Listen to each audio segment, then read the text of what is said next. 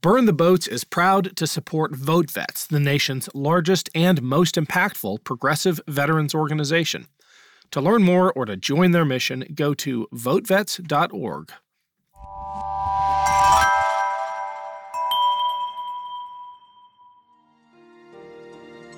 They couldn't be open. It was difficult for them because they were living two lives. They couldn't be whole people. And I remember thinking how difficult that has to be for any human being, especially for those who are serving their country. I'm Ken Harbaugh, and this is Burn the Boats, a podcast about big decisions. On Burn the Boats, I interview political leaders and other history makers about choices they confront when failure is not an option. One of my favorite things about hosting Burn the Boats is that every once in a while, I have the opportunity to speak to someone who I've known a long time and long admired, and I get to dive into their story in a way that I wouldn't normally get to. And that is especially the case today with my guest, Doug Wilson, who's a former Pentagon official, a campaign veteran, foreign policy expert, and as the Assistant Defense Secretary for Public Affairs, he was instrumental in shaping policies and messages for the Pentagon. And he's here today to talk about one of those policies in particular. Doug played a key role in the repeal of Don't Ask, Don't Tell, the 10th anniversary of which is this month. Doug, thank you so much for joining me on Burn the Boats. It is great to talk to you. Ken, it's a pleasure to be with you. And if I can thank you and say a personal thanks to you for all that you've done for this country, from Mission Continues to Team Rubicon. You've been somebody I've long admired and have done great service for this country. So thank you. Well, the feeling is clearly mutual. I'm sure that'll come across in the next 30 to 45 minutes. I want to contextualize our conversation, though, because we are speaking to highlight the anniversary of the repeal of Don't Ask, Don't Tell, which is a celebration. It marks the end of a policy that hurt a lot of people, and I would argue hurt our national security. But the context is this. Progress, even in a democracy, isn't inevitable. The wheel doesn't always turn forward. And so as much of a celebration as this conversation is intended to be, I also want it to strike a note of caution. When you look at what is happening with the Supreme Court, when you look at what is happening with the transgender ban and in other countries, sometimes the wheel turns backwards. And so let's not have an unvarnished view of what a celebratory conversation like this means, given the fraught political times we live in. That's my context for the conversation. But Doug, could you lay the groundwork for us? How did Don't Ask, Don't Tell come about? What existed before it? And why was it seen as such a necessary compromise at the time? Well, it's interesting because I was around when the law was first established by the Clinton administration, and I had really one of the great honors of my life to be part of its repeal. It was established initially under the Clinton administration because newly elected President Bill Clinton wanted to enable gays and lesbians who'd been serving in the military anyway for so long to be able to serve openly. At that time in the early 90s, the social atmosphere was not yet ready for that in a lot of places, both in the military and in politics. And so there ended up being a compromise brokered by the White House that was called Don't Ask, Don't Tell. Essentially, that meant that LGBT troops who were serving already could not speak publicly or make any comment about their private lives. But by the same token, no one could ask them about their private lives because if they were exposed, they were vulnerable to being separated from the military. And that law existed really for 17 years. And I remember being at the Pentagon under Clinton. I've been at the Pentagon 3 times, twice under Clinton. And I remember going to a birthday dinner for a close friend of mine, a gay Navy Army captain. And there were about 20 people at the birthday dinner, all of them LGBT, all of them relatively senior, and all of them having served in the military for quite a while. And I remember at that time, Ken, all of them wanted to see the repeal of this law, but in the late 90s, didn't want it to be while they were still there because they were so afraid, most of them being very close to retirement, that it would cause such a scene and would be so dramatic that their retirements would be under threat. So it was at that time that it really made an impression on me how important it was to be able to change this, but to be able to change this so that it would be to the benefit and not to the fear of those who were serving. One of the allies that you credit in the run-up to the repeal is Mike Mullen, who was chairman of the Joint Chiefs of Staff. And he has a quote that I think perfectly captures the sentiment that you bring up again and again, and that story you just related captures as well. And the quote from Mike Mullen is that service members cannot live a lie. Can you give us, in a visceral way, what it was like talking to your friends serving in a Don't Ask, Don't Tell military as a member of the LGBT community? Sure. I have to begin by telling you just a little bit of my own story. I came out late in life, in my early 40s, and it was simultaneous with my serving at the Pentagon. I was lucky at the time because then Secretary of Defense Bill Cohen was extremely open and included me as part of the defense family. He invited me and my partner to dinners for foreign defense ministers, and we considered ourselves very lucky because we had friends in the military, a network that was expanded during my 2 times there before Obama, of men and women who couldn't do that. They couldn't be open. It was difficult for them because they were living 2 lives. They couldn't be whole people. I remember as we were going through this, as a matter of fact, there was a network during the repeal called OutServe. It consisted of men and women throughout the military, all 5 services, who had their own kind of secret network where they could get support and be in touch with each other because they couldn't be out and open. And I remember thinking how difficult that has to be for any human being, especially for those who are serving their country.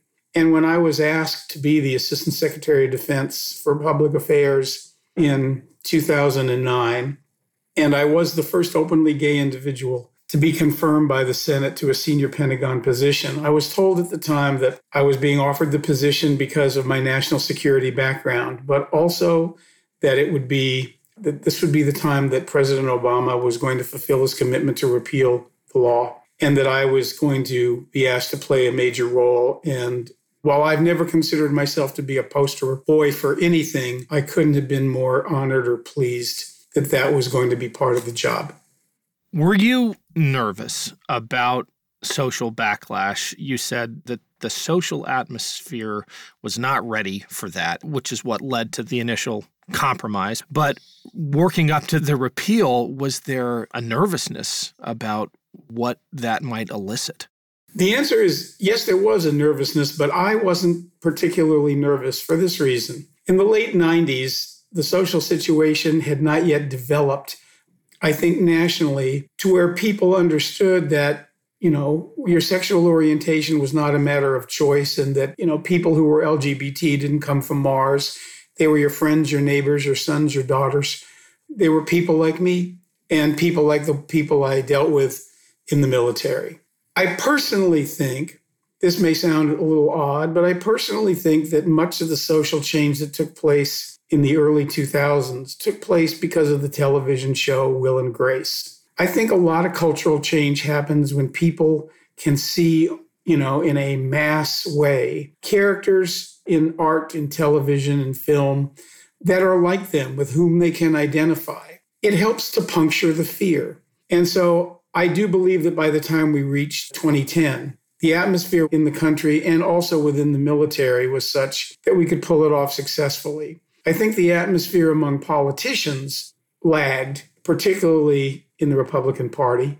And I think that the atmosphere in the military was one of concern and fear. Nevertheless, you had people like Mike Mullen, who truly was a hero here, who basically said, it's time to stop making people live a lie.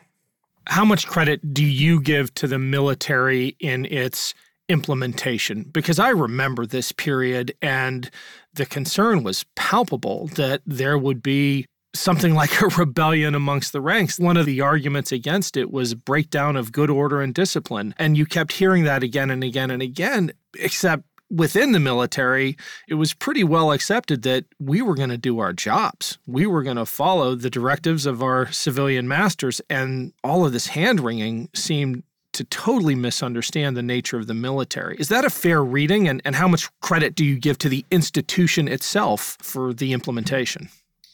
I think it's a fair reading, and I think how you've just outlined it is 50% of the reason that I think the military did a good job.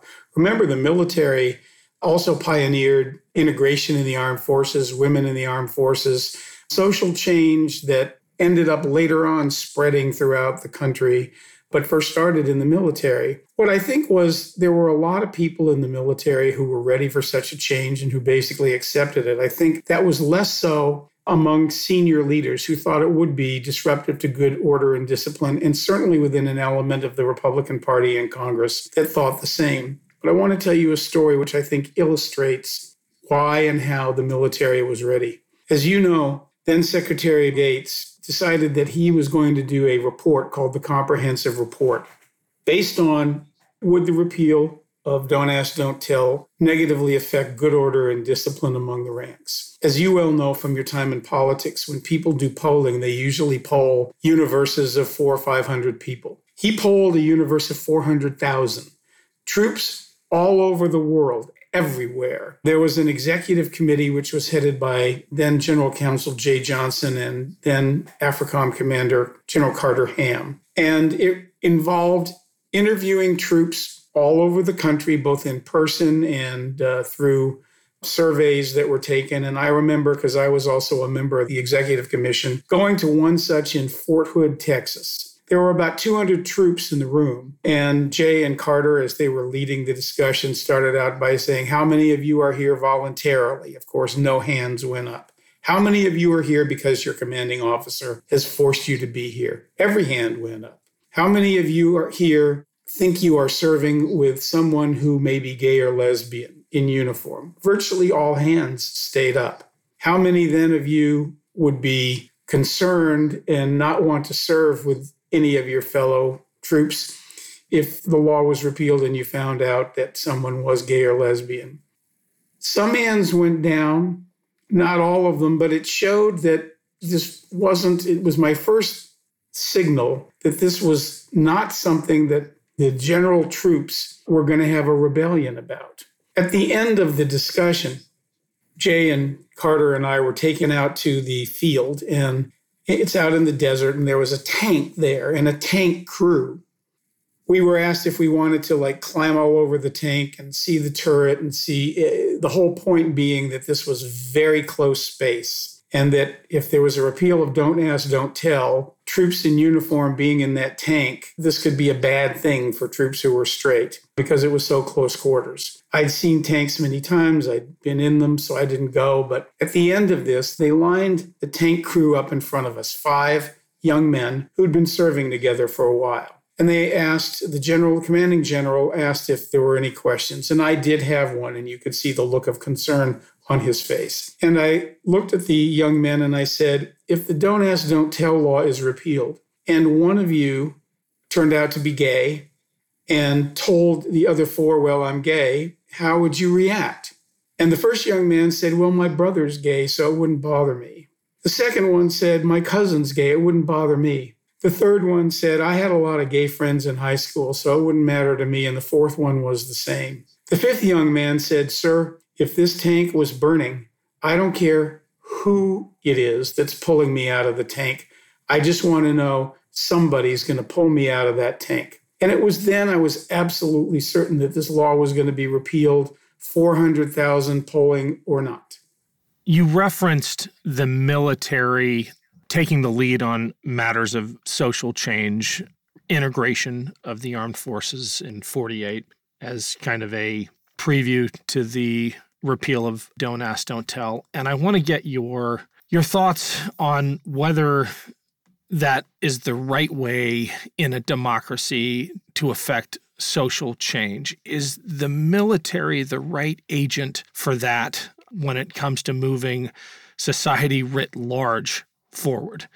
I don't think the military is intended to be a vehicle for social change. I just think it ends up that it reveals social change. As you will know, having served in the military, when the commander-in-chief issues an order, that order is to be followed. As you discussed at the beginning of this conversation, that order is to be followed, and all service chiefs and everyone in the military is to salute smartly. That happened when Truman integrated the armed forces in 1948. It happened when women were allowed to serve in the military. But I think it is a vehicle of change. It should not be the single thing that starts change. It shouldn't be the match that lights the fire. But I think it reflects the kind of social change that goes on in this country. I think that was definitely the case with the repeal of Don't Ask, Don't Tell. I think the failure of the Clinton administration to be able to introduce this 17 years earlier reflects the fact that the military is not an experimental institution. It is an institution, I think, that reflects the changes going on in society. I love your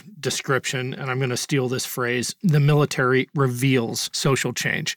I think that's probably most of it. I think the other aspect is leadership. The military is an institution that celebrates strong leadership, and when a policy is handed down, it is executed to the best of the ability of those carrying out that implementation. How quickly did the repeal of Don't Ask, Don't Tell permeate the organization? I'm going to answer in two ways. I think military leaders in this case were exemplary in terms of carrying out the orders once repeal was achieved on December 22nd, 2010. But the actual repeal, the actual implementation didn't take place until 9 months later, because there was a 6-month period in which then Secretary both Gates and Panetta had to work with the service chiefs in order to develop all the training that was going to be necessary and rule review to make sure that this was going to be a smooth transition. In addition, the late Senator Robert Byrd of West Virginia had written in to the law in order to get his vote that after that was completed, there'd be another 60 days necessary, which I always called just to make sure. It was very frustrating at the time, but that was written into the law. So you had service chiefs, many of whom were opposed to this rule change, who basically were going to make sure that now that it would happen, it was going to be as smooth as possible. I remember in particular the Marine Commandant, and I was friends with all of the service chiefs. And I like to think that, the fact that we got along well and that I always had their back with regards to communications and dealing with tough issues showed that they could deal with any LGBT person, and sexual orientation was just a part of who we are. It doesn't define everything in terms of who we are. But the Marine Commandant had been particularly opposed to the repeal, and towards the end, right before the final Senate vote, the last of 3, had said some things in the press that were pretty damning. And I had responded, I thought, with some equanimity, but made clear that some of these comments were out of line. That having been said, he was the first to salute smartly and made sure that the Marine implementation of the repeal was one of the smoothest that would take place. I want to say one final thing, Ken, that goes beyond Don't Ask, Don't Tell, and that is our military leaders are some of the best people in the business. I know that there's a feeling that military leadership is politicized one way or the other. I don't believe that. I believe those who are serving in uniform are doing so with the best interests of the country at heart. I think, for example, that they all understand that their oath of office is to the Constitution of the United States and not to any single individual who is an office holder. And I think that that's why, with regards to all of the election difficulties that were taking place this year, that I always had confidence that the military would absolutely not interfere in any kind of election or post-election issues that would arise. A news story gets shared by a friend on social media, or you catch a tweet that really makes your blood boil. But how do you separate fact from fiction? That's the premise behind Disinformation, a 10-part series from Evergreen Podcasts and Emergent Risk International coming this fall. Tune into Disinformation wherever you get your podcasts. And remember, don't believe everything you read. I want to give you an opportunity, and I feel remiss in not leading with this, to talk about how inclusion strengthens our national security, how the repeal of Don't Ask, Don't Tell, as much as it was lamented as potentially leading to a dissolution of good order and discipline, that the ability of young people of any sexual orientation to serve is not just a good thing at the individual level. It is a critical element to strengthening national security. This isn't just about rights. It's about the security of the country. I'm going to start by telling you the immediate aftermath reaction to implementing the repeal of Don't Ask, Don't Tell. I was so fortunate to be able to be on the Pentagon press podium on September 22nd at 2 o'clock in the afternoon and introduce Leon Panetta and Mike Mullen, who then formally declared the repeal over. And the 24 hours after that, the best word to describe it would be nothing burger. This was a nothing burger in terms of the impact. There was no riots, revolutions. Men and women who had been hidden for so long and who were very scared about what this meant now that they would be out, found out that they could go about their jobs almost 100% as they had done the day before. There was a young man who led OutServe who had gone by the pseudonym J.D. Smith, and I had ended up talking to him throughout the process of the comprehensive report in order to get feedback because LGBT troops were asked to provide input but couldn't do so. They were in this catch-22 because to do so would have meant that they would have violated the Don't Ask, Don't Tell law. So I got to know him on the phone. The day before the repeal, he called me up and he said, "Sir, I want you to know that I serve in the Air Force. And I'm really worried that once it's found out that I served in the Air Force, that there's going to be very negative connotations. Can you help me?" I immediately called the Air Force Chief of Staff and I said, "I want you to know that the head of OutServe has just told me that he is from the Air Force, and I want your word that once his name is revealed, that there will be absolutely no repercussions whatsoever with regard to his service." And he easily made that promise. And the day of the repeal, we weren't going to be allowed to have any major celebration. Interestingly enough, one of the very senior military leaders who'd been supportive said, "This is going to happen, but we're not going to spike the ball." And I'd invited 10 men and women in uniform who were LGBT from all the services who I knew were serving on my staff and elsewhere in the Pentagon to stand in the back of the press room just to be able to watch this. And afterwards, come into my office. And I live in Rehoboth Beach, Delaware. And I had been in my home here the weekend before, and I bought 2 cases of Dogfish Head ale. And I brought them into my office, and I thought, we're going to each open a bottle of this and toast this. Well, it turned out that not only did those 10 people come in, but people got word from all throughout the Pentagon. And I had the people who had led the transition from the Marines. I had people from the Secretary's office. I had people from all 5 services. I had people from organizations that had worked on this. Gay, straight, young, old, men, women, all 5 services. My room was packed, about 60 people. And all of a sudden, a young man comes in with a book. And he says, "Sir, you know me as J.D. Smith, and my name is Josh Seyfried. And I want you to be the first to know who I am, and I want you to have this book," which essentially was a story of men and women in uniform, all their stories, about 50 or 60, of what it was like to serve in silence. And we all opened a beer, and everybody was there. And I've never felt such camaraderie in my life. And it was then I knew what belonging meant, what inclusion meant, what it was like for those people to now feel like they were going to be whole people again. That's what inclusion means. That's what belonging means. And that's what it means to solidify the rights and the service and the well-being of everybody who serves in uniform, regardless of who you are, your rank, your color, your sex, your sexual orientation. That's critical to our national security, Ken. It means that we are protecting all Americans. We recently had a conversation on Burn the Boats with MJ Hager about ending the combat exclusion, a drive that she helped lead and which Secretary Panetta, who we also had on the show, finally did. And the common thread, I think, is pretty simple. if Americans want to serve their country, if they want to fight for their country, give them the chance. For crying out loud, I just don't understand the continued resistance looking at the ongoing transgender ban to giving Americans a chance to serve their country. You're so right. And I think the basic issue here is fear. People get afraid of things. We get afraid of each other because often the information that we get is so twisted, so incorrect, and based so much on fear and hate that when we take those elements out, we see that the people we were afraid of are actually, sons and daughters and neighbors and cousins and schoolmates and people with whom we've been interacting all our lives. And they're part of the community.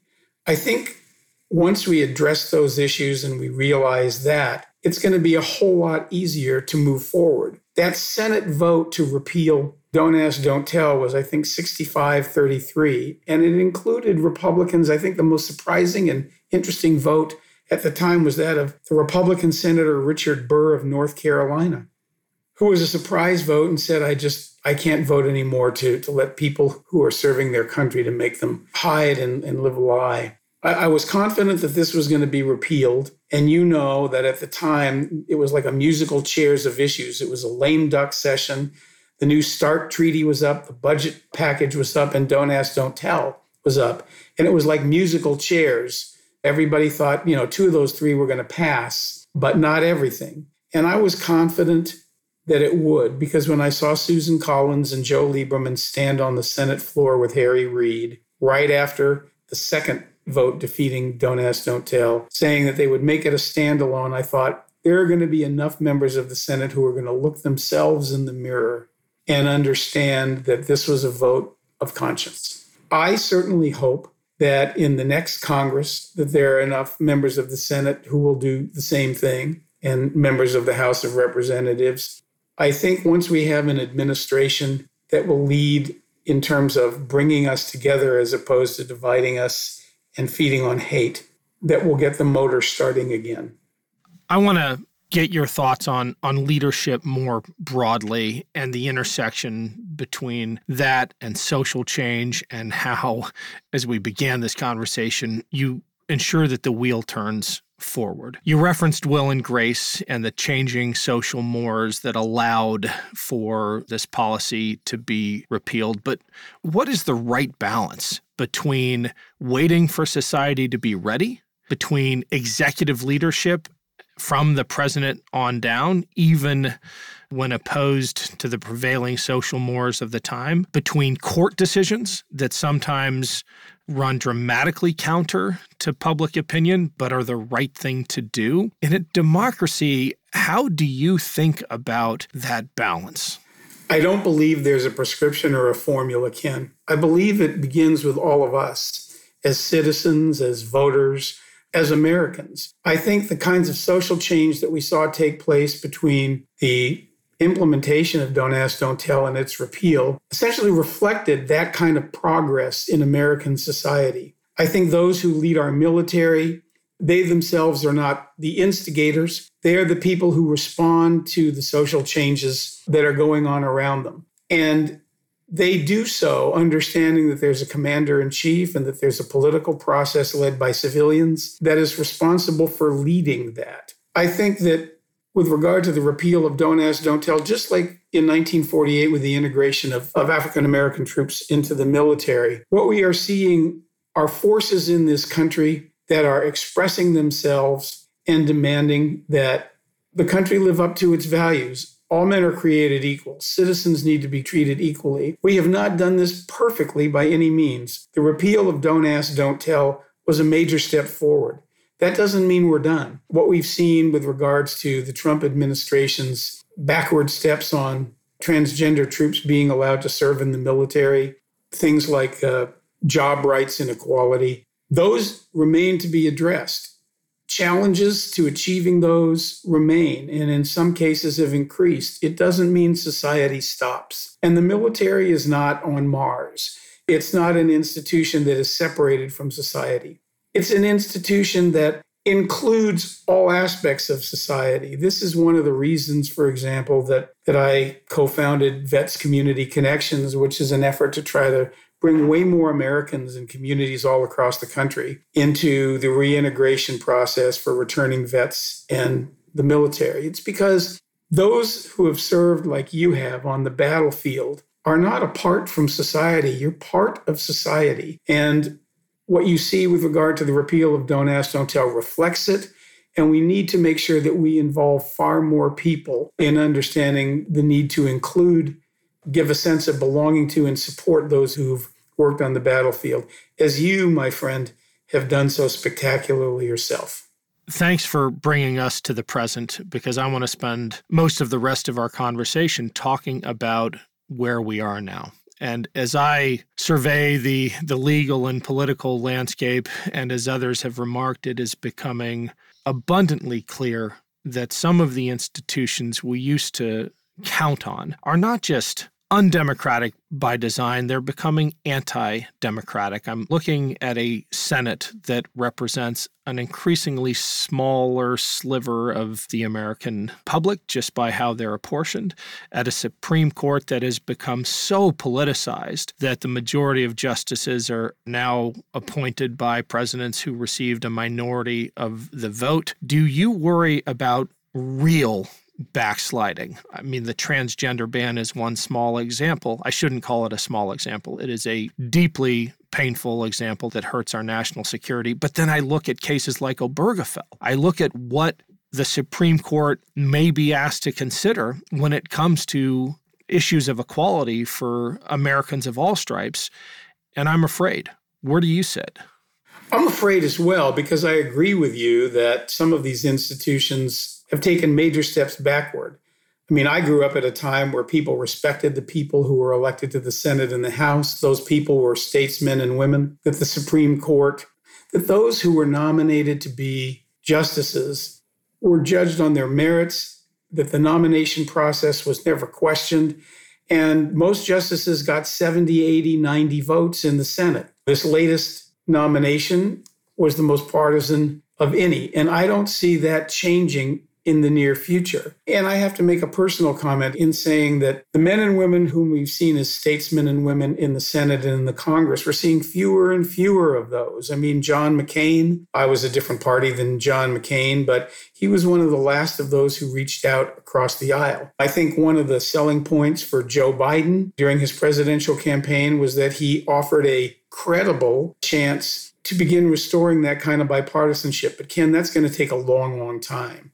On the Supreme Court, while I am not someone who favors court packing, because I think the definition of that just means you're doing this on the basis of math, but I do believe that the proposal that Joe Biden made during the campaign about establishing a commission, a bipartisan commission of experts and Republicans and Democrats to see how you get to the root causes of eliminating the kinds of injustices and hypocrisy that was reflected in Merrick Garland never getting a hearing and Amy Coney Barrett being confirmed sooner than a package to help those who've been so adversely affected by the coronavirus. How that kind of process can be reversed is something we need to do. That doesn't have anything to do with numbers and packing. It has to do with process. I also have to say that I was heartened in 2018 to see a new generation of Democrats, your generation and your colleagues, elected to Congress. And I wish you would have been among them. And someday I think you certainly will be if you decide to do that again. But those who've served on the battlefield, those who've served in national security, and those who understand the issues that you're outlining here, the weakening of our institutions and what needs to be done to strengthen them, that was a hopeful sign.